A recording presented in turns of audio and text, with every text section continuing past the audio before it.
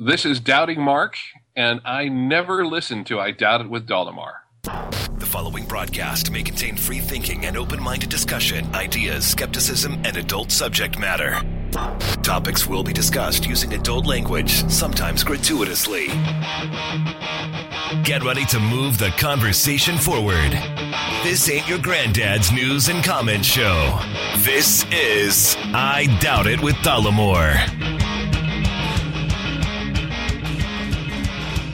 All right, it is good to be back. Episode 172. It is amazing what can happen in between episodes. I am your host, Jesse Dollemocracy, and sitting across from me for 172 episodes uninterrupted, other than my sicknesses, my lovely co-host, Brittany Page. Wait a minute. Were you talking about my sicknesses? My sicknesses. Okay. Because the only interruption in episodes comes when I am a sickly turd. I was going to say, because I'm a champion. Yeah. I saw your champion cookie dance earlier. What? I don't know what you're referring Those to. delicious German spice cookies that we got at Trader Joe's. They are real good. So good that they forced a dance out of you. No, I dance pretty regularly. You danced a little jig after having taken a bite. I did. Of the aforementioned cookie. I did, but I dance quite often. Well, that unfortunately is true. It's not unfortunate. It's real nice. Well, it's not unfortunate for you. For those who have to witness the full body convulsions. It's a lot of hate. It's like a grand mal seizure. It's a lot of hate coming from you right now. Put to music. All right. I have to dish it out. You dish it out constantly. What did you tell me yesterday? You told me, you said, listen, you have 2 volumes, Jesse. You have 2 volumes. Loud as fuck and not so loud as fuck. I did say that. That is a direct quote. That is something that I said. That's exactly what you said. So I have to, when I have a moment, when I have a chance, the only difference is you say that to me in private. How and else? I have a microphone, which provides, a nice venue. How else did I signal to you that you were being loud as F? How else did I signal that to you? I don't know if I want to say. What is it? The text messages that I was sending to your phone. Well, what happened was I had, and I wouldn't say late night, but it was later in the evening. I was on Skype with someone. Uh-huh. And it was a great talk. A varied subject matter. It was awesome. And, I get a little excitable, and I have this particular sound that comes out of my face when I talk. Mm-hmm. And it's not really quiet. It's not really quiet. No. So you were texting me, because I was in the other room, and you were texting me pictures of megaphones and bullhorns. Like the electronic bullhorns that, cops use. Like, move along, folks. And also people yelling into megaphones. Yes, you did. Yeah. You had a glorious time using Google image search. It was so fun. Also, message was not received. Apparently Message was not received. Apparently, I don't have the ability to modulate the volume of my voice. Let me help you out. That's something you should work on. Yeah? Yeah. Nah. I think that's a useful tool to have. Just generally in life, I think that's a useful thing. Nah. It also seems quite important to be on. able to modulate. Come on, nah. Okay. Anyway, let's get on with this. It is sometimes, I mentioned this at the top of the show, sometimes it's a bitch. I really have the itch to want to get on the mic and put out an episode because so much shit is going on. And I'm not even talking about Paris. This episode, we've had to discard so many topics because it can only be so long. So it's been a busy week. Anyway, let's start with some listener email in response to my Seventh-day Adventist story about my little brother who apparently was spanked for calling a woman a hussy at 1.5 years old. You'll have to listen to it. It didn't happen. In response to that, we got a listener email. Hey, Jesse and Brittany. I was listening to episode number 170, and many things talked about surrounding religion caught my attention. So I thought I would write in and share some of my thoughts. I was raised in the Seventh-day Adventist Church, and it is very strict in every sense of the word. I thought it was funny that Jesse mentioned how his batshit crazy neighbor believed that Reagan was going to pass a Sunday law. Funny thing is, this didn't just happen with Reagan. This has been said of every president in my lifetime by someone I know who is Adventist at some point. As a young child, I, of course, did not realize that this was an actual threat. Within the Adventist Church is constant fear of persecution. The attitude is we are going to be looked at as crazy, but we're right, so this hesitation or different way of thinking should be ignored and completely rejected. From the inside looking out, this totally makes sense, once again, as a child. Then, when you're older and you realize that the politicians they claim are going to pass these laws have no idea what the Adventist religion is, much less have they been adamantly threatening to try and end the ways of the church. I wouldn't say this specific topic was a turning point in becoming Adventist, but it helped me realize the whole thing was a crock of shit. Although the Sunday law scare tactic probably isn't the most recent one used, this has been a trend. Guilt, fear, and judging others is what I have observed the church is based on, all while these same people are smiling to your face and wish you a happy Sabbath every week at church. As an adult, I have finally been at peace with my anger directed at the lies and the guilt that was put upon me while I was growing up. I have been able to repress these feelings of anger toward religion. Imagine if your parents told you Santa Claus was real your entire life and you believed it. Wouldn't you be a little pissed off too? Anyway, I hope these rants help move the conversation forward. Despite popular opinion, I appreciate Jesse's hard work and contribution to the show, so I thought I'd S on his D a little and give him the love he needs for all his hard work. Keep up the great work. Here from Boise, Idaho, Daniel. And it looks like he forgot something. Love the show. Brittany's the best part. Yeah. God damn. A couple things there. One is...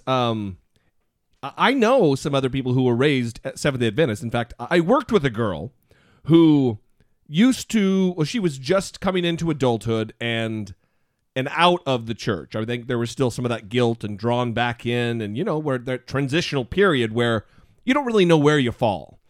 And she claimed, and I have no reason to not believe her, she claimed that she could not stand the smell of pork, like even bacon cooking. She says she was repulsed by it because Seventh-day Adventists don't eat pork. They don't eat shellfish, to the best of my knowledge. They still abide by some of those dietary standards. I'm pretty sure that, along with evolution and, gravity, that it's just, a scientific fact. Yeah, it's universally understood that bacon is one of the best smells ever, right? It is the greatest smell on Earth. Yeah. So that is impossible. So that really leads to kind of that religious conditioning, because if it was true, it really is just she was raised that way and told her whole life that, no, you don't like that smell. I don't know. That seems still like it wouldn't work. Are you experiencing massive cognitive dissonance right now? Yeah, I just, what are you talking about? No. Yeah, it's weird. This doesn't smell good. Yeah, it does. It smells real good. Does not compute. No, but I really appreciate this email from Daniel, and I like hearing from people that were raised in these situations and then come out of it, because we've talked about it a lot on the show. I wasn't really raised hyper religious, right? I mean, we went mostly so my mom could have some support system in raising kids on her own, right? And other than that, I mean, I avoided going to youth group. I wasn't very into it. Right. I understand the indoctrination that people receive when they're in these religions, but I haven't experienced it personally. So I too appreciate the email. Like I'm piling on here. I really appreciate it also. But I do, because it is part of moving the conversation forward. And if someone is out there who's listening, maybe one of these, not so active, silent listeners who's out there and hears Daniel's email, they can maybe relate and know that they're not alone. There are also people who have escaped the indoctrination and the fear that comes along with that, because there is programmed in any kind of a cult system. It's fear of leaving. It's you're going to lose your family. You're going to get cut off. It's a bad, intimidation type of organization. And that goes for Jehovah's Witnesses, the Mormon Church. It's just generally scary. Right. And I particularly liked when he says the same people smiling to your face that wish you a happy Sabbath every week that are, being judgmental. And yeah, that was really an experience that I had as well. Right. Where, that's not just Seventh-day Adventist. No. When I was going to church, I really admired a lot of the people at church. And then, when I became an adult and kind of looked back on those people, I realized that a lot of them were very judgmental or they were acting very, perfect when they had a lot of bad things going on in their personal life. And well, I remember vividly, this was something that happened like every Sunday, that my mom would go and fellowship with a couple of her friends, and we would go to McDonald's, and we would play in the playland. Ugh, yeah, germs. the filthy germ-riddled playland. Germs. While she and her friends, and I'm doing air quotes here, fellowshipped, but all it was talking mad shit on all the other ladies in the church. Yeah, about how they need to get their life right, and they're doing this wrong, and they're doing that wrong, and it was just that kind of a weird fucking atmosphere. Yeah. And they did it under the guise of fellowship. Yeah, it's just sad. fucking bullshit. Yeah. All right. Well, thanks for the email, Daniel. We really appreciate it. If you too would like to communicate with us and help us move the conversation forward in that way, you can call 657-464-7609 or email a regular email or a voice memo from your smartphone to idoubt@dollemore.com. We're about a week and a half out from Thanksgiving. I was just going to go there. We're less than a week and a half away from Thanksgiving. And we do not have enough submissions. We don't. Yeah. We're going to be honest with you. Yeah, well, I hate that, right? Being honest? No, saying, well, I'll be honest with you. Well, I have to specify that I'm not lying, because most of the time I'm lying. That's good. Yeah, good. That's good to know. I'm sure the audience really appreciates the honesty for once from you. I have to try to defend myself, because I know you're about to S on me for No. saying the phrase that you hate. Well, I hate, I'll be honest with you, or, I'll tell you the truth. I know. I don't know why I said it. I'm sorry. I never say it. Let's move on. Okay. We don't have enough submissions, and get it done. I know there's some of you out there who are pondering what you want to say, who are thinking about it, who are preparing. You don't have to go crazy. Just call in 657-464-7609, or, like I said, email the voice memo from your smartphone to idoubt@dollemore.com. There will be some editing. You don't have to leave your name. It's going to be completely anonymous. You don't have to waste a bunch of time SNRDs and telling us how thankful you are for the show, because that's not what I want. I want it to be your earnest feelings about things for which you have a lot of gratitude this year. They can be little things or they can be big things. Whatever it is, we really want to hear from you. So get your shit together. And we have received many fantastic submissions. Yeah, they've been really good. So thank you to those of you who have sent them in. It's going to make for a very beautiful round 2 of the Thanksgiving episode. Absolutely. So, along with, I want to bring this up. This wasn't on the board, but along with kind of what Daniel's talking about here with this religious, being raised this way and always thinking this mindset, just being indoctrinated. Brittany and I just watched Spotlight, the movie Spotlight, with Mark Ruffalo and Michael Keaton and Rachel McAdams. Yeah, and the guy who John plays Slattery. Yeah, I was going to say Roger Sterling. Men. But it's an awesome cast, really a great cast. And it deals with a very difficult issue, which is the systemic child molestation ring, the child rape ring that the Catholic Church has had going globally.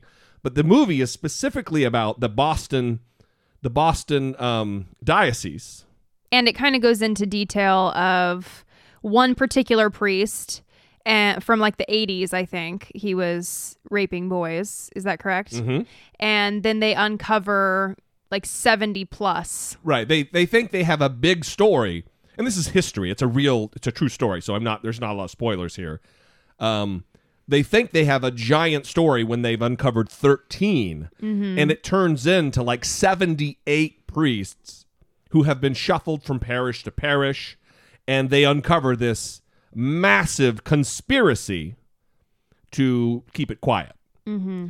And that was just in 2001. Yeah, absolutely. And it's interesting because it ties into this, because when some of these actors and the director and the writer have been interviewed and talked about this, they say a lot of locals in Boston will say, why do you have to drag all that up again? Why are you talking about this? Do you want me to read the quote? Yeah, please. So the director said, I've had more than a few people now that we've started screening the movie to say, do we need to drum this up? What's the reason? Do we really need to drum this painful moment in history up? And I'm like, okay, this isn't a painful moment in history. This is still happening. Something this systemic and this widespread, we now know it to be an international problem. It just doesn't go away overnight. It's something we have to remain vigilant about, and we have to make changes and put changes in place, put steps in place to make sure that no vulnerable child is ever hurt again. I think everyone agrees on that. I think that's all anybody wants. And that is absolutely fact. I mean, we know of, over the course of the last 50 or 60 years, thousands of children have been brutally and systematically raped by priests, by men put in authority over them. And it's been covered up, which, in my mind, facilitates child rape. Not just the cover-up, but when Priest Johnson, they find out he's been raping children, they don't shut him down. They don't turn him over to the police to get prosecuted. They move him to another parish where he can start the whole process over again, because they don't warn, oh, hey, by the way, he left this parish because of this. They just send him somewhere else. Yeah. It was a really emotional movie to watch, but I mean, it leaves you feeling hopeful because these reporters, they helped people. And it ends with, well, I don't want to say how it ends, I guess. Right. But the Catholic Church has kind of had to respond to this, right? Because it's a big movie. There's big movie stars in it. There's Oscar buzz around the movie. It's a pretty big topic right now. So the Catholic Church has kind of had to step in, and they are sending guidance, apparently, is what they're doing. Which seems like an after the fact, look, we've been busted, so let's get ahead of this a little bit. You know what I mean? So this article says, in their public responses so far, bishops reiterate apologies to victims and in some cases offer phone numbers that they can call to seek counseling or report abuse. They also detail abuse prevention efforts, renew vows to immediately report abuse complaints to civil authorities, and highlight the American Church's zero tolerance policy that mandates the removal of predators from the church. Quote, I can tell you unequivocally that anything that raises awareness of the crime of sexual abuse of minors and encourages transparency is a good thing. I certainly hope Spotlight will be a vehicle to communicate the truth and advance the dialogue regarding the protection of children. Bishop Edward B. Schaffelsberger of Good enough. of Albany, New York. So kind of along the lines of what you said, this seems like a nice thing, but for me, it's too little too late.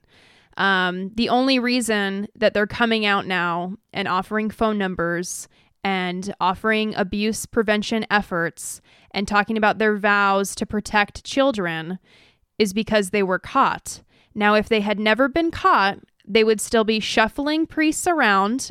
They still may be shuffling priests around. They still might be doing that. Right. And criminal charges, still not a thing that's happening. You can't tell me that all of a sudden they've stopped it. There's no more child rape going on. It just doesn't happen like that.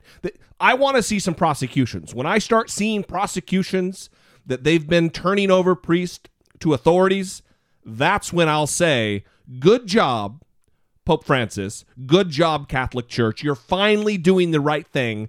after how many decades, how many centuries maybe, of raping the most innocent among us. Well, a recent report by the National Catholic Reporter found that clergy abuse, which the church once silenced by settling with victims and swearing them to secrecy, has cost the Catholic Church in America $4 billion since 1950 in settlements, therapy for victims, and other costs. Right. $4 billion in settlements to people to keep them quiet. And now all of a sudden, it's, oh, here's phone numbers you can call. Oh, let's help you. This movie's coming out and we welcome it. We welcome this transparency. Right. No, you don't. Right. If you welcomed it, you would have gotten ahead of it when the most innocent people amongst your congregation were being brutalized. And listen, some people might say, just be thankful that things are changing. And if things are changing, then of course I'm thankful. That's the best situation that we could hope for. But the thing is, it just pisses me off a little bit. Yeah, well, day late, dollar short. Because it just seems like they're only doing this because now we know. Yeah. It's terrible, and it's worth the watch. You really should go out and find a theater that is showing Spotlight, because it's a movie you're going to be hearing more about come Oscar season, for sure. So let's move on.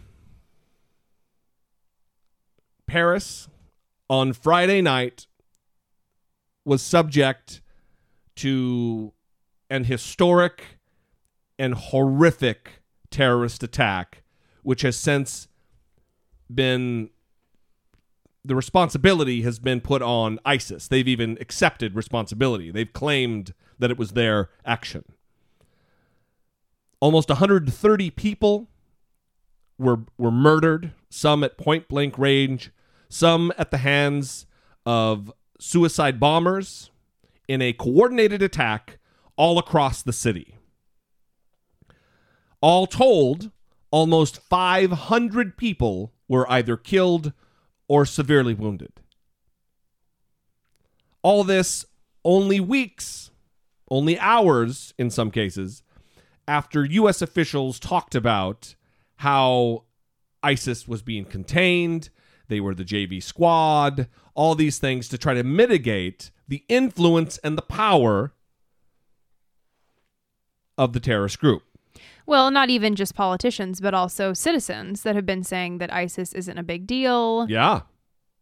That we should just, I guess, wait for this to happen. That's right. I mean, I've been talking about this for about a year now, that we need to take these assholes at their word. When they say they want to fly the flag of ISIS over the White House, we should trust them that is true, that they're not playing a joke. They mean to kill us. The day before, there was an attack in Beirut, Lebanon, that also had murderous intent and killed a number of people. Just a couple weeks ago, they bombed and blew out of the sky the Russian airliner and killed a couple hundred people. ISIS is on the march, people. ISIS is a serious threat to the globe. They're not just some one-off, regional, isolated terrorist group that we don't have much to worry about. They are moving into other Muslim countries and into the West through Europe to cause damage, death, and destruction. Would you like me to read the last part of the statement from ISIS? Yes. Let France and all nations following its path know that they will continue to be at the top of the target list for the Islamic State, and that the scent of death will not leave their nostrils as long as they partake in the Crusader campaign, as long as they dare to curse our prophet, blessings and peace be upon him, and as long as they boast about their war against Islam in France and their strikes against Muslims in the lands of the Caliphate, with their jets, which were of no avail to them in the filthy streets and alleys of Paris. Indeed, this is just the beginning. It is also a warning for any who wish to take heed. Allah is the greatest.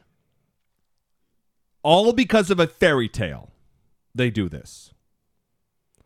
Well, listen, in response to this, obviously, like anything that happens on a global scale, whether it be international relations or just domestic politics, people take sides. And almost always, when people take sides, they line up on the left and they line up on the right. You've got assholes making comments about Donald Trump and his wall, making memes about if there was a wall, this wouldn't have happened in Paris. You know what? Fuck you. It is crass, it is insensitive, and it doesn't speak to a rational, reasonable position about what can take place when a group like this is motivated to kill. A wall wouldn't have stopped this. These people had French passports. They were French. They were Belgium. One, we found out, this goes to the next thing, one was Syrian, had a Syrian passport, and it was one of the refugees. Was posing as a Syrian refugee. That's right. Or yeah, I guess he wasn't a refugee, right, but he was in the group of refugees who fled Syria. Right. And this was something that bothered me was, about 30 minutes to an hour after hearing that this happened, people started immediately taking sides and either posting, don't insult the refugees, or see what happens when you let the refugees in. Right. And, we have no information. Of course not. So how about we cool it with the political banter and try to figure out what's happening, maybe just, cool it on the gun control talk, just any of that stuff. Well, that was the other thing that was coming out. I want to get back to the refugee thing, but the gun control thing, that's another thing. Well, if they had all the strict gun control that they have in Paris and in Europe, this wouldn't be happening. Really? Fucking Annie Oakley? Really? Well, what do they expect, that just like average citizens are going to be like ninjas because all of a sudden they have a gun and they're going to like sense that someone has a suicide pack on them that they're getting ready to detonate? No one is James Bond. Or they have the tactical door-to-door urban combat training to be able to go rifle to rifle in a firefight with a trained, because this was a coordinated, well-executed attack. Right, and that's another thing that bothers me, is it almost puts the onus on the victims to say, well, if you had been armed and maybe you could have taken care of yourself, and that's offensive. That's just ridiculous. It shouldn't even be a talking point that comes up. It doesn't make sense at all, but it gains and scores political points for those, look, I've said it on the show before, that nuance is not the friend of the lower thinker, and in this case, it's another case in point that they don't have the ability to think in a nuanced manner about this. And that, kind of brings back the refugee thing. When we were watching it that night, and I was like, this isn't going to be good for all these refugees who are trying to flee oppression and death and rape at the hands of ISIL. It's not going to be good for them. And sure enough, that old narrative came out. You see, terrorism. Oh, they're all terrorists because they happen to be Muslim and they're fleeing. But then it wasn't long. I mean, we're just talking. This all happened within hours. The liberal force mobilized on social media and started, just without any evidence of knowledge of anything that was going on, just knee-jerk defending, no, none of the refugees. It's crazy and hateful to think there might be peppered in there some terrorists. Well, and that's the thing. It's, I know that people don't want to say, listen, we can't take in refugees because there might be bad people there. But the thing is, one of these people, they posed as a Syrian refugee to get in the country. Right. And that's what people might be doing. And that's what makes this so complicated. So when people are so black and white about, well, you're hateful if you don't want to take in the refugees, or, take this hard line on it. Well, it is kind of something that needs to be talked about. But all sides need to be addressed. No, of course. Yeah. And it's so complicated. And I guess whenever something like this happens, I just get frustrated by the black and white. Well, and I hate saying, we say it on the show all the time, but, some things need and they bear repeating. It's that if you have an extreme right opinion that's black and white, or you have an extreme left opinion that is black and white, you're probably wrong. Can I read a quote from Majid Nawaz? Yeah. He said this morning on CNN with Fareed Zakaria, Quote, my favorite. I know. Quote, between the apologism of the far left and the sensationalism of the far right, let us remain level-headed and avoid being blinded by our left eye or popping a blood vessel in our right, because both of those conclusions will render us blind. Awesome. As always, Majid Nawaz comes up with something very poignant. And this is a man who was imprisoned and tortured for information when he was an Islamist. He was a terrorist. He was a radical. He wrote a book called Radical. Right. And now he is a moderate Muslim. He's still in the faith. Yeah. And on the debate episode, we talked about Which is posted, by the way. Yeah. We talked about the way liberals always want to understand the perspective of others. And they talk about privilege and putting yourself in other people's shoes and understanding their plight. And Majid Nawaz and Ayaan Hirsi Ali are two people that have come out of the faith. I mean, well, he's Nawaz is still in it, yeah. but he is wanting to reform the faith. That's right. And those are people who have experience with the radical aspect of Islam.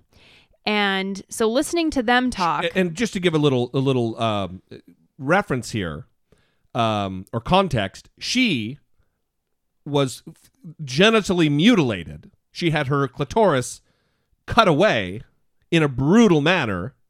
And he was, like I just said, a radical Islamist. So they both have vast experience within the faith. And Ayaan Hirsi Ali tweeted, as long as Muslims say IS has nothing to do with Islam or talk of Islamophobia, they are part of the problem. And she also says they are not ready to reform their faith.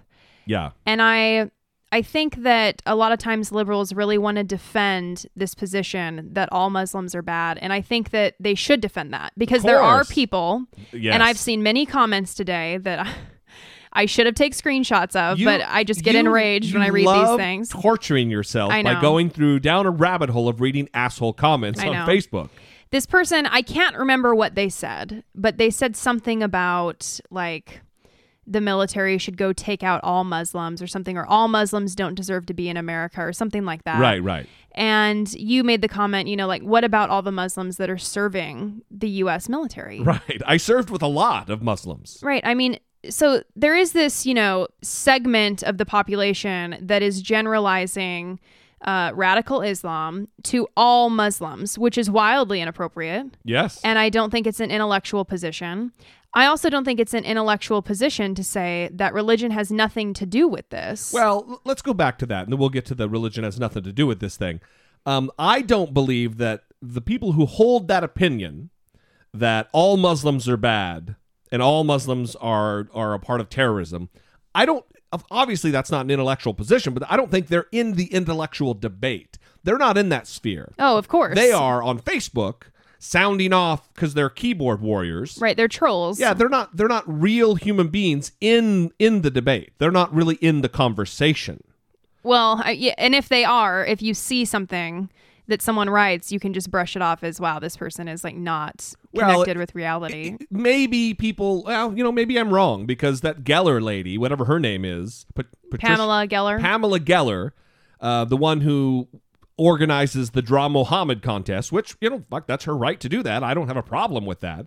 But she's an incendiary, hateful, more radical in her beliefs about regular Muslims. Wanting to mix it up. Right. So, but then, the other side, like you just said, that says that this has nothing to do, these attacks, these brutal slaughter of innocents has nothing to do with religion. While they're screaming Allahu Akbar all the way merrily down the street while they're murdering as many people as they can get their sights on. Which means God is great, right? Yeah, right. So it's kind of like, and I know this is like a lesser form of it, but it's kind of like when people say that when Christians say homosexuality is a sin, and then some people say, no, that's not what the Bible says. That's not a religious idea. Yeah. I know it's more extreme on Islam because it involves taking the lives of others. Right, like chopping off heads and burning people alive, all the craziness. Right, well, it's death to infidel. But it's the same thing with Christians when you say, the Bible says this, and people say, no, the Bible doesn't say that. Right. there's this argument over, well, what does the religious text really say? And it's on all religions. Well, all that does is point to me to the fact that these books are completely flawed, not written by a supreme, omniscient, omnipotent, all-knowing being, because had that kind of a being authored a book, it would be perfect. There would be no way for a book like that to be written with any... There wouldn't be a way to be confused. You know what I mean? So in the Bible, when it says that if a virgin gets raped, she must marry her rapist, and he must pay her father 50 shekels of silver, how is that's the perfect word? Or in the Quran, when it says all kinds of different conflicting things, including not to kill women, children, or living trees, it's obvious there's a confusion here. Well, and you've been seeing a lot of morally confused people on the internet saying all kinds of things. There was this woman, her name is Sarah Beebe, and she tweeted, Dearborn, Michigan has the highest Muslim population in the United States. Let's F that place up and send a message to ISIS. We're coming. And she's a Navy veteran. Yeah, so people have found her LinkedIn. It's since been deleted, and they figured out she was in the military. A military professional is what she's listed as. And the police investigated this because this is a threat. I mean, Absolutely. This is a terrorist threat. Yes. And this is the kind of ignorance that I'm talking about as a problem. This is someone who said they have the highest Muslim population in the U.S., and somehow that translates or is associated with ISIL. Right. Just because they're Muslim. That's nonsensical. These people do exist, but they are not a part of the real conversation that's being had. That woman, as far as I'm concerned, should be prosecuted because that goes beyond free speech rights. That goes to threatening people, which is a crime. And I hope, I don't know what they're going to do. We should follow up on that and see what happens.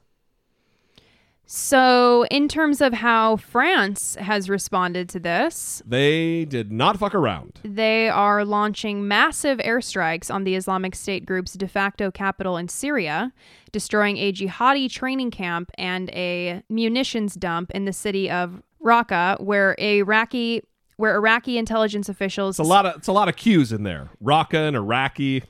Right. Say the attacks on Paris were planned. 12 aircrafts, including 10 fighter jets, dropped a total of 20 bombs in the biggest airstrikes since France extended its bombing campaign against the extremist group in Syria in September. So the French president said that they are basically going to be ruthless in their response. That's the word he used, and also merciless. Right. I mean, Francois Hollande he's in it to fucking win it. Their response to this is very similar to our response in Afghanistan after the 9/11 attacks.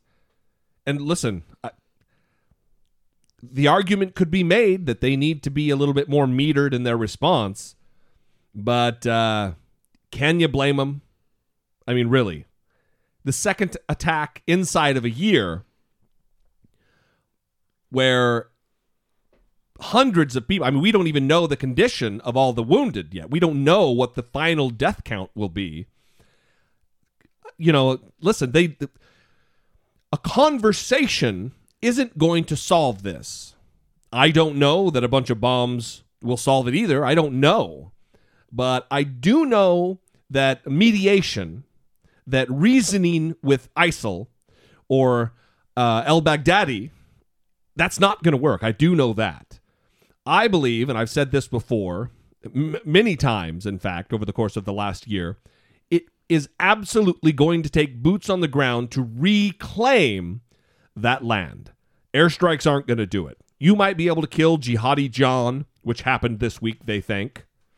You might be able to kill different commanders, but another head will take their place. Another person. This is an ideological battle. It sure is.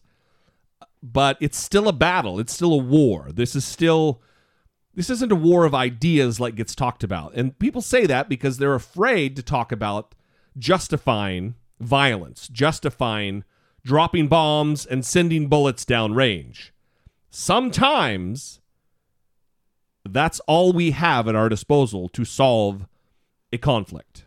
And this very well may be one of those times. And so some presidential candidates have started responding to this as well. And Jeb Bush was on Meet the Press, and he said that the U.S. should declare war on the Islamic State. Quote, "We should declare war and harness all the power that the United States can bring to bear, both diplomatic and militarily, of course, to be able to take out ISIS." We have the capabilities of doing this, Bush said. We just haven't showed the will.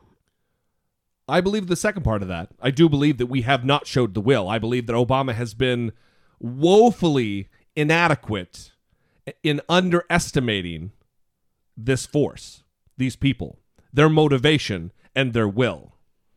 I believe that. But we'll see. I don't know. I mean, I don't know that declaring war is going to change anything. It's certainly not going to change our strategy just because you declare war. Well, it seems arbitrary. Well, it's also kind of, like you said, maybe people believe that Paris shouldn't be rushing into this. It certainly would seem like the U.S. is rushing into it when Paris they're taking action. Right.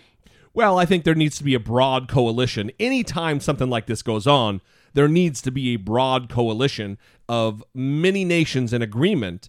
But we really need to, and I don't want to get too deep in the weeds with the international relations of this, but we really do need to get the Muslim majority nations that border and also just our regional neighbors to get involved and to do the right thing here, because they are the ones who are immediately at risk. Obviously, Paris is as well. We will be. Eventually, we will be. This will come inside the borders of America. It's a certainty. It's going to happen. It's a scary time. It is a scary time, and I think we need to be honest with ourselves about how to deal with this. Another scary thing is that Ann Coulter took to Twitter on Friday. That is frightening. And said that Donald Trump was elected president tonight. Because of his statements. Right. And this is her exact quote. "They can wait, if they like, until next November for the actual balloting, but Donald Trump was elected president tonight." Because of his response to the Paris attacks on Twitter. Right, which were basically, if Obama won't call it Islamic extremism, then I will.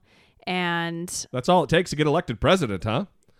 I think I should have been elected a long time ago. She's a terrible hag. I mean, she's Ichabod Crane. There's something wrong with that lady. I mean, she's not my favorite person, but yeah, okay. Sometimes, no, that's not true. What? I was gonna try to say something nice, but yeah. No, it's impossible. She makes me angry. Yeah, every time I get the same. I'm trying so hard. Listen, I get the same kind of angry with her that I do when I call Donald Trump a cunt. It's terrible. It's seething, furious rage. Well, there's also rumors that she is just a troll and that it's kind of an act that she's putting on. Right. I've heard that a lot. That might be true. Yeah. I don't know. Anyway, we want to hear from you on this. I mean, I've said a lot, and I'd like to have a conversation with the audience. So 657-464-7609. Of course, email a voice memo from your smartphone to idoubitit@dollemore.com. I also just want to say that Donald Trump tweeted about Shepard Smith and said, "Boy, is this guy Shep tough on me. So totally biased. As a reporter, he should be ashamed of himself. Hashtag Trump 2016. Good job, Shep. All right. Moving on. Support for I Doubt It with Dollemore comes from generous, engaged, intelligent, and good-looking listeners like yourself by way of Patreon. You can contribute per episode as much or as little as you'd like, comforted by the knowledge that you're within your budget and helping move the conversation forward, one podcast at a time. If you too would like to become a supporter, please visit patreon.com/I Doubt It with Dollemore. All right. I would like to let you know that we did do the debate episode. It is posted. If you would like to have access to that, we will certainly love to email you the password for it. All you have to do is join Patreon. Like the lady just said, even 25 cents an episode, that's $2 a month, less than a quarter of a delicious Starbucks gold-plated cup of coffee. And we'd love to have you on board, partnering with us to move all of these important conversation forward. And we appreciate our supporters very much.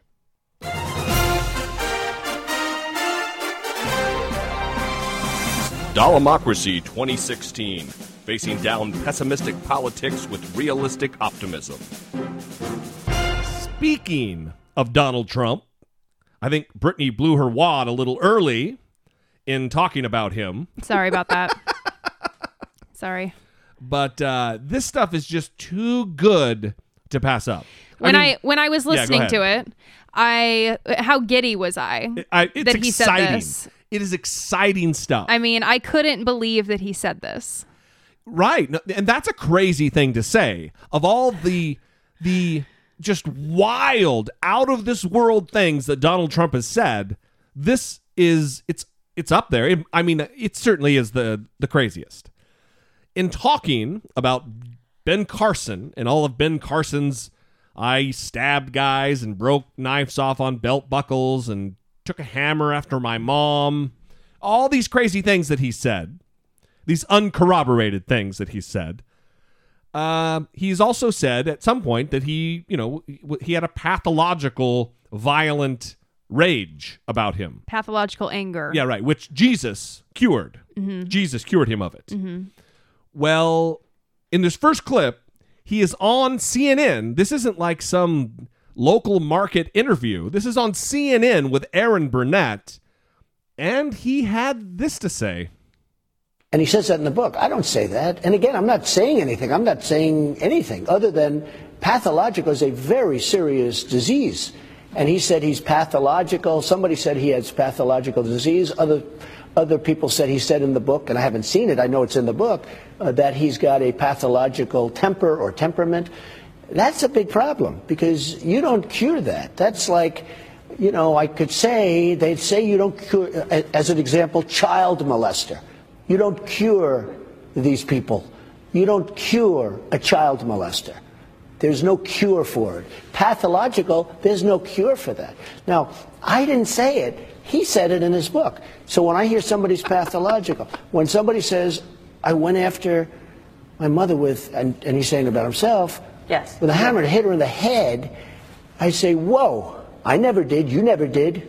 I don't know anybody that ever did, personally. So, this is just like amazing, isn't it? Christmas come early is what this is. This is completely ridiculous. He's off the rails. I think it's the beginning of the end. He just talked about child molesters. He's comparing Ben Carson's condition, quote unquote, his anger, to molesting children. Right, how it's unchangeable like a child molester. This is just absurd, and he keeps using the word pathological. Like he knows anything about it. Well, his use of the word is very confusing. He says, pathological is a serious disease. Right. What? You hear the phrase pathological liar, pathological gambler, these kinds of things. Right. You can't cure a pathological liar. You can't cure a pathological gambler. You can't. Not according to Dr. Donald Trump. It just means compulsive or right, obsessive. Exactly, right. That's one of the definitions of it. So you can't help that. That's not something. As an example, child molester. He's permanently. You don't cure these people. You don't cure a child molester. There's no cure for it. Pathological, there's no cure for that. There's no cure, Brittany Page. I don't know. I'm very confused. He's a 69-year-old man. Child molester.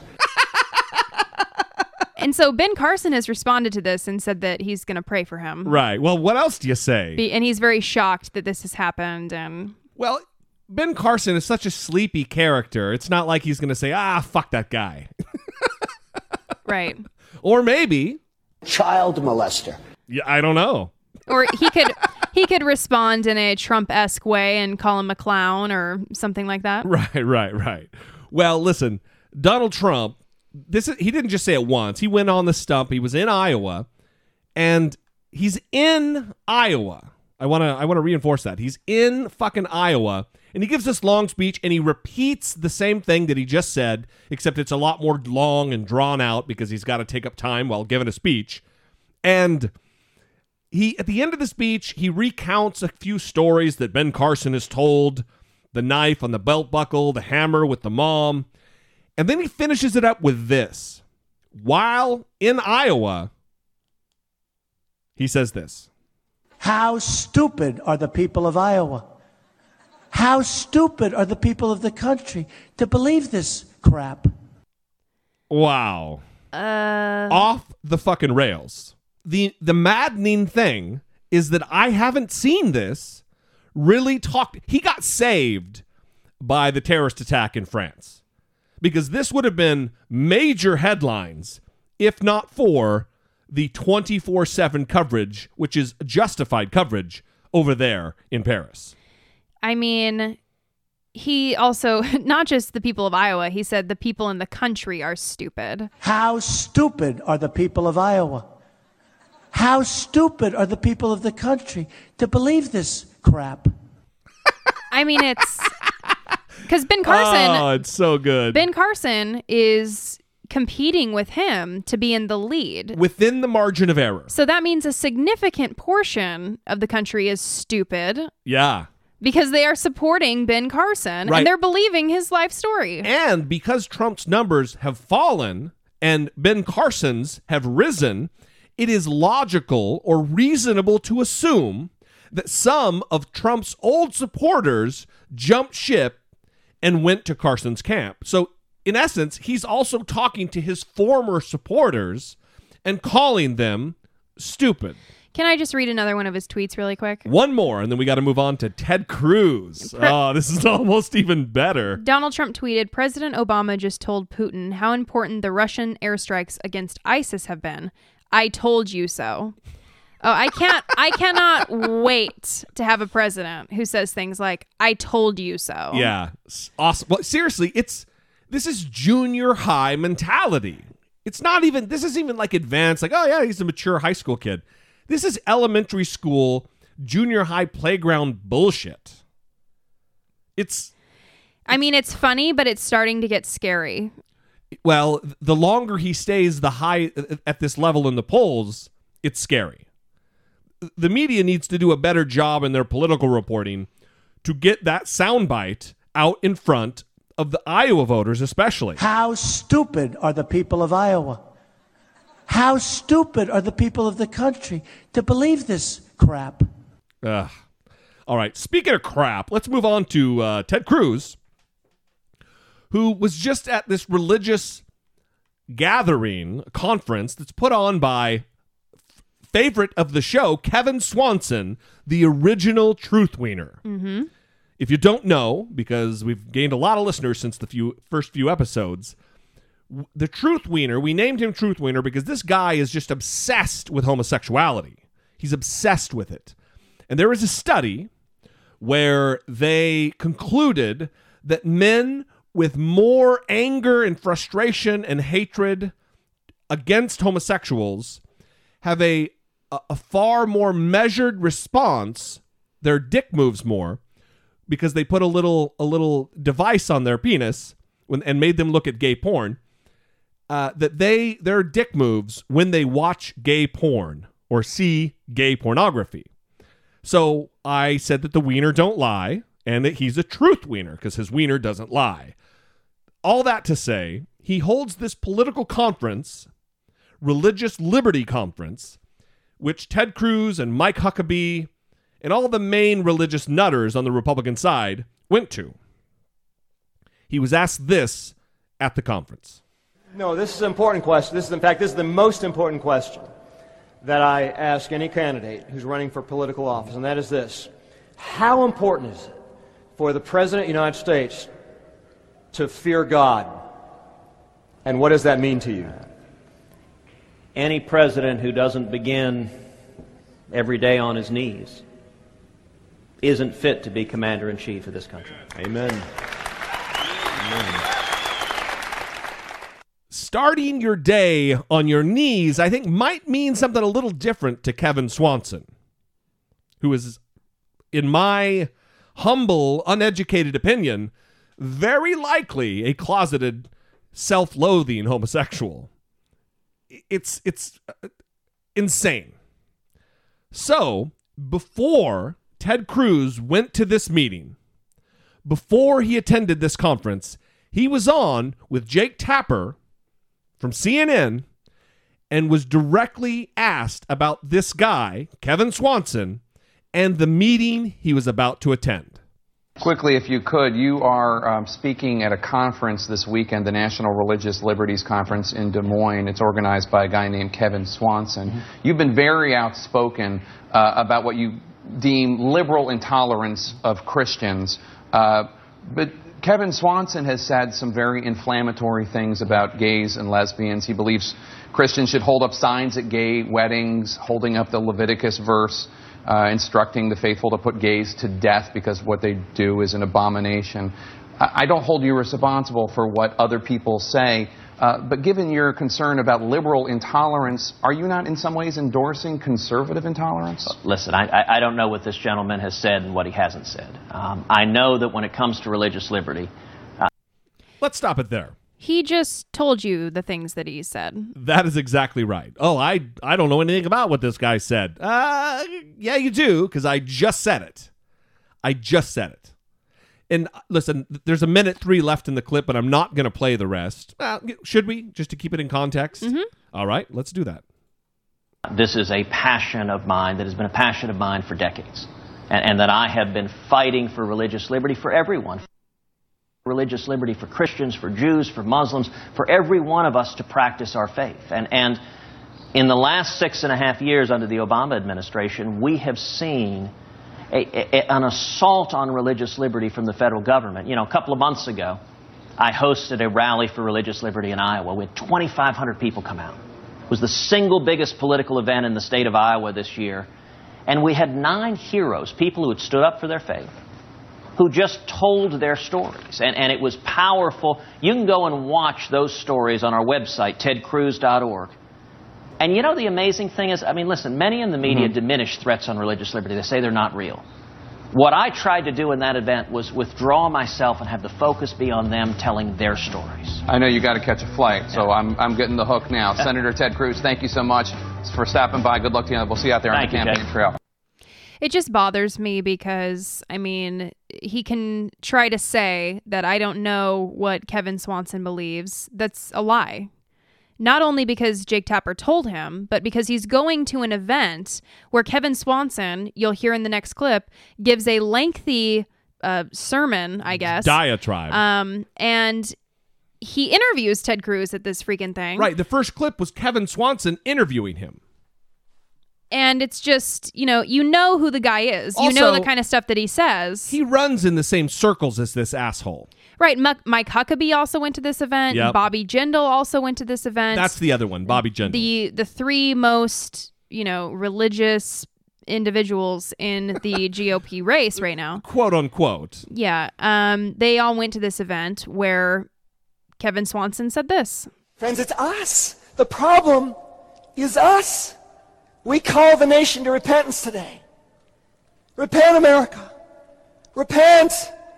America, repent of your rebellion against God.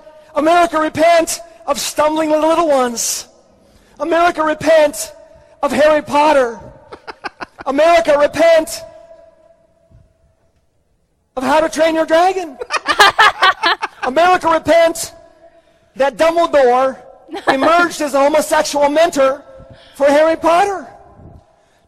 This is real, you guys. He knows that Dumbledore's not a real guy, right? And that How to Train Your Dragon, it's a cartoon. Listen.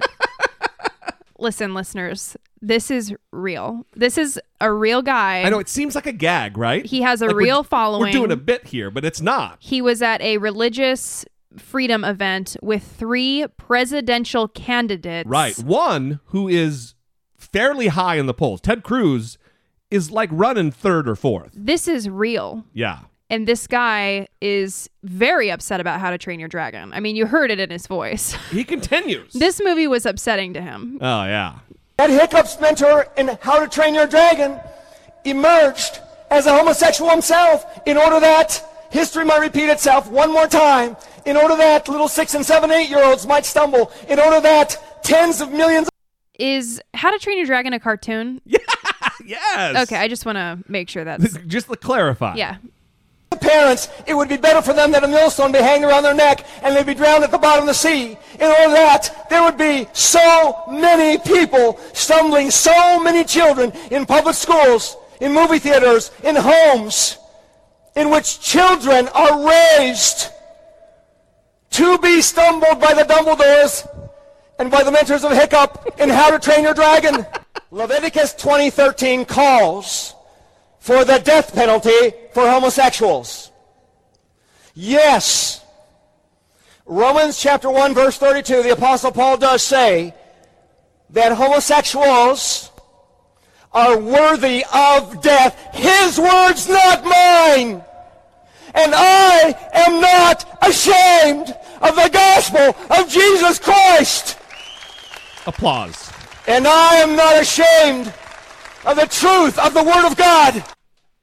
So I just want to remind everybody that 3 presidential candidates We're for the United States of America, we're witness to this. They went to this event where this guy was speaking, where he was talking about death to homosexuals. They were in the room while he went on this maniacal tirade, and not one of them has come out after this and said, I want to disavow the crazed ramblings of Kevin Swanson. Yeah, I know. None of them have said that. And you were talking about how you wish that Donald Trump's, statement about how Iowans are stupid should be all over the news. This should be all over the news. Absolutely, it should be. This needs to be on Anderson Cooper tomorrow night. I mean, someone needs to be doing an in-depth report about how 3 presidential candidates went to this event by Kevin Swanson where he's saying things like this, that the death penalty for homosexuals. Yeah. I mean, this is... Well, let's play that last part one more time because it's important. This is, like Brittany is trying to just ram home here, 3 men who have stood on debate stages debating to be president of the United States of America. They sat in the audience while this following was said and have not come out and refuted his statements. Leviticus 20:13 calls for the death penalty for homosexuals. Yes, Romans chapter 1 verse 32, the Apostle Paul does say that homosexuals are worthy of death. His words, not mine.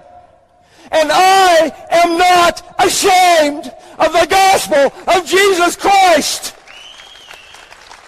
And I am not ashamed of the truth of the Word of God. That is sickening. Do you know with certainty that those presidential candidates were sitting in the audience watching that speech? I don't, but I do know how political conferences work. And let's assume that they weren't there, that they pieced out after their speeches. Right. They still know what was said. They have people there. They've got staffers there. It doesn't matter. Well, I don't think it does matter. I just, I'm trying to be fact-checking person. Yeah, no, it's good. That's your role. They that's awesome. They still attended this conference led by this guy who says these things, and they can act like they don't know, but they do know. This guy led the conference. They went to the conference. They were interviewed by him. They know who he is. Yes. I mean, it's disingenuous to say anything other than, yes, we know everything he believes. And I agree with it, or I don't agree with it. Yes. I mean, come out with a position. Cowards and maniacs, dangerous. That is a dangerous ideology to get behind. And if you, and I don't know how this would be possible, that any member of our audience would think that Ted Cruz was a viable candidate for the presidency. But if you do, this should give you pause. This should make you think twice about his credentials and about his demeanor and judgment. All right. Let's move off that. as hard as it is, Lindsey Graham had a moment like Carly Fiorina has had, like Donald Trump has had, like Hillary Clinton even had, and he answered the call. When given a speech, a woman screamed out in the midst of him talking about President Obama, and she screamed out that he was a traitor. And Lindsey Graham answered without missing a beat. How many of you believe this is a religious war we're fighting?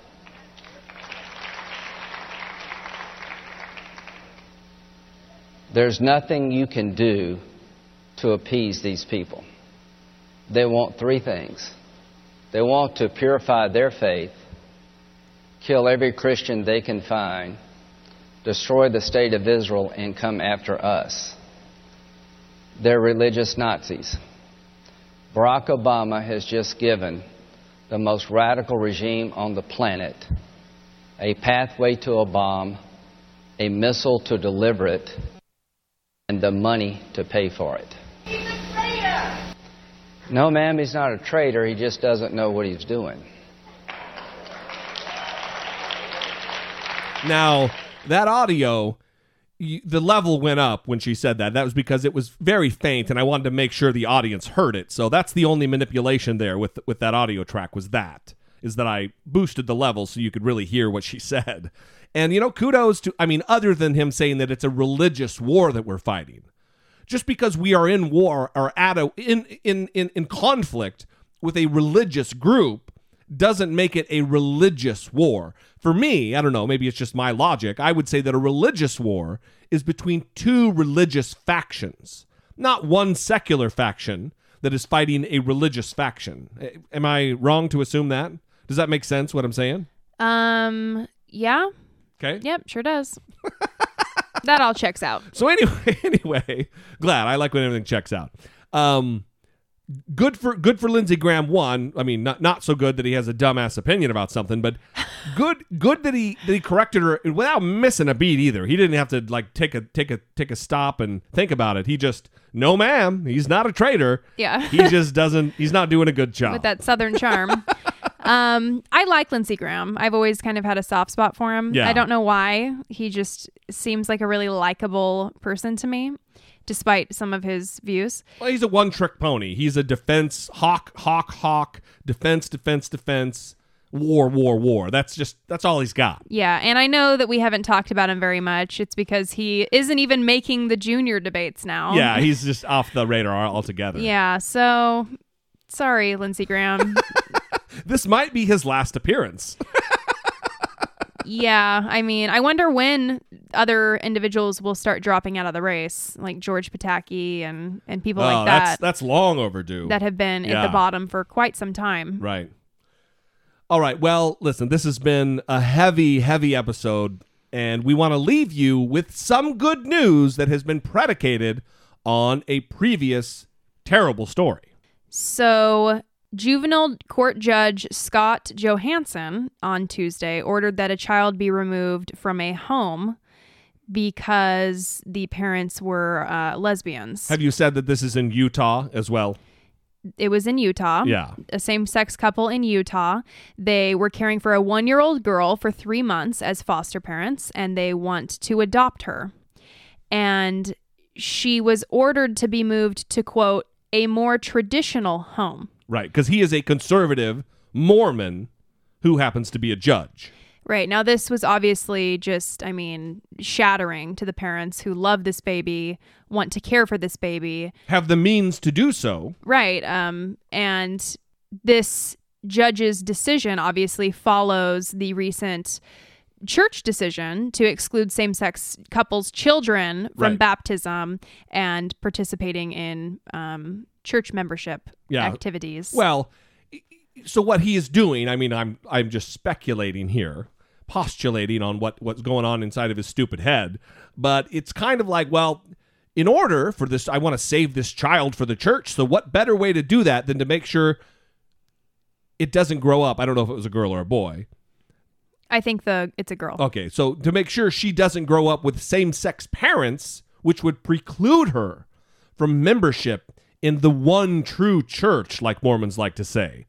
I don't know. But anyway, the good news is that he has reversed his order. Yeah. So because of all the backlash. And it was a fierce reaction. Right. I mean, this was being reported everywhere. He has reversed his ruling to take the child away from the couple. So they get to keep her. Right. Awesome. So they have given a statement and they say, we're just happy we don't have to say goodbye to her on Tuesday. That's a big relief, because he had ordered her to be out of the house like within a week or something. Oh, damn. And be moved to a more traditional household. How is that having the best interest of the child in mind? Right. Well, I know that I don't have to say this, but the American Psychological Association has said there's no scientific basis that gay couples are unfit parents. That's just science. The consensus. Right. Research has shown that. And the judge tried to say in his original ruling that he has read research that, to the contrary, and that his decision was based on research. Well, isn't the research actually the other way that I have read? Maybe this is incorrect, but even I've read that children who are raised in same-sex homes are actually happier and more well-adjusted. Yeah, I'm not sure about that. Okay. I think it's just there's no difference, but yeah. Maybe there is some No, studies I don't know. that. I don't have the numbers, so maybe it's just something that I'm making up to cover my opinion. Right, but so I'm not above that. Yeah, here's the good news that we want to leave you with is that this is really a positive thing about kind of this social media backlash that can happen, which is this judge did something very unethical. Right. And people spoke out against the injustice, and they made their voice heard, and it had a result. It had a positive result. And it wasn't just about shaming this judge and saying, you're a terrible person or whatever. It was, this is bad. You made a bad decision, and we're all going to speak out against how this is unethical. And bam, oh, okay, I'll change my decision. I'm surprised that he changed his decision, because it kind of points to the fact that he makes flippant, terrible decisions probably a lot. Mm-hmm. Because if he really believed in his heart that was the right thing to do, he would stick to it, wouldn't he? You'd think. I don't know. It's just weird. Anyway, all is well for now in the case, and that is good to hear. With that good news, we will leave you. We appreciate you. If you're a patron, go check out the debate episode. It is posted, and it is a good one.